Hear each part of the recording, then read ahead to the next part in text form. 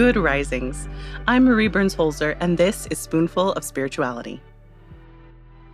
I don't know about you, but I'm not sure I could have gotten through the last 15 months of my life without my friends. Despite the imposed isolation for everyone's health and safety, my group of friends checked in on each other weekly, touching base to offer support, or simply a quality meme or two if that's all the energy we could muster. And now that we can see each other again in person, I've been reflecting a lot on friendship. Honestly, friendships are one of the greatest spiritual relationships that we have. Friends help each other out, enjoy each other's company, offer assistance and insight, help us process and work through our concerns, as well as to remind us to ease up and have fun once in a while. Our ancestors acknowledged the importance of friendship in our lives. Many ancient traditions warn us to choose our friends wisely because our friendships help create our habits and thus our fate. The book of Proverbs in the Bible puts it this way: as iron sharpens iron, so one person sharpens another. Friendships absolutely help us improve ourselves through shared experiences, becoming confidants, and advice given in trust and respect. But friendship not only helps us improve ourselves, but from a spiritual and even a practical standpoint, friendships can help improve the world. The Buddha said, "Friendship is the only cure for hatred, the only guarantee of peace."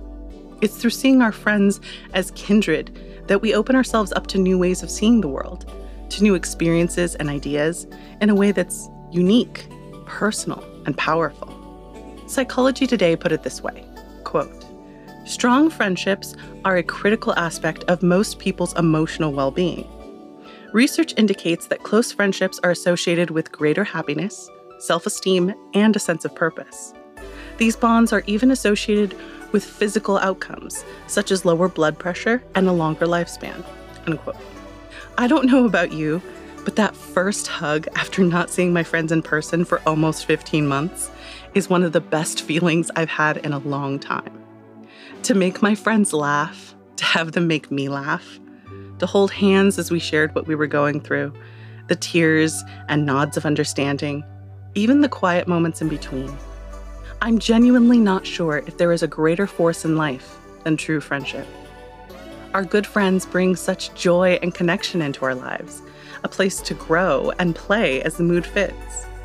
So as you start your morning, make sure you reach out to a good friend or two today and let them know how much you appreciate their friendship. Because as the Tanzanian proverb goes, to be without a friend is to be poor indeed.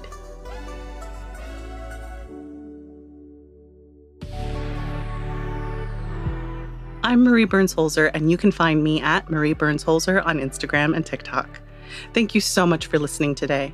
If you enjoyed this episode of Spoonful of Spirituality, be sure to check out the other Good Risings offerings available in our feed. Now go be excellent to yourself and to each other.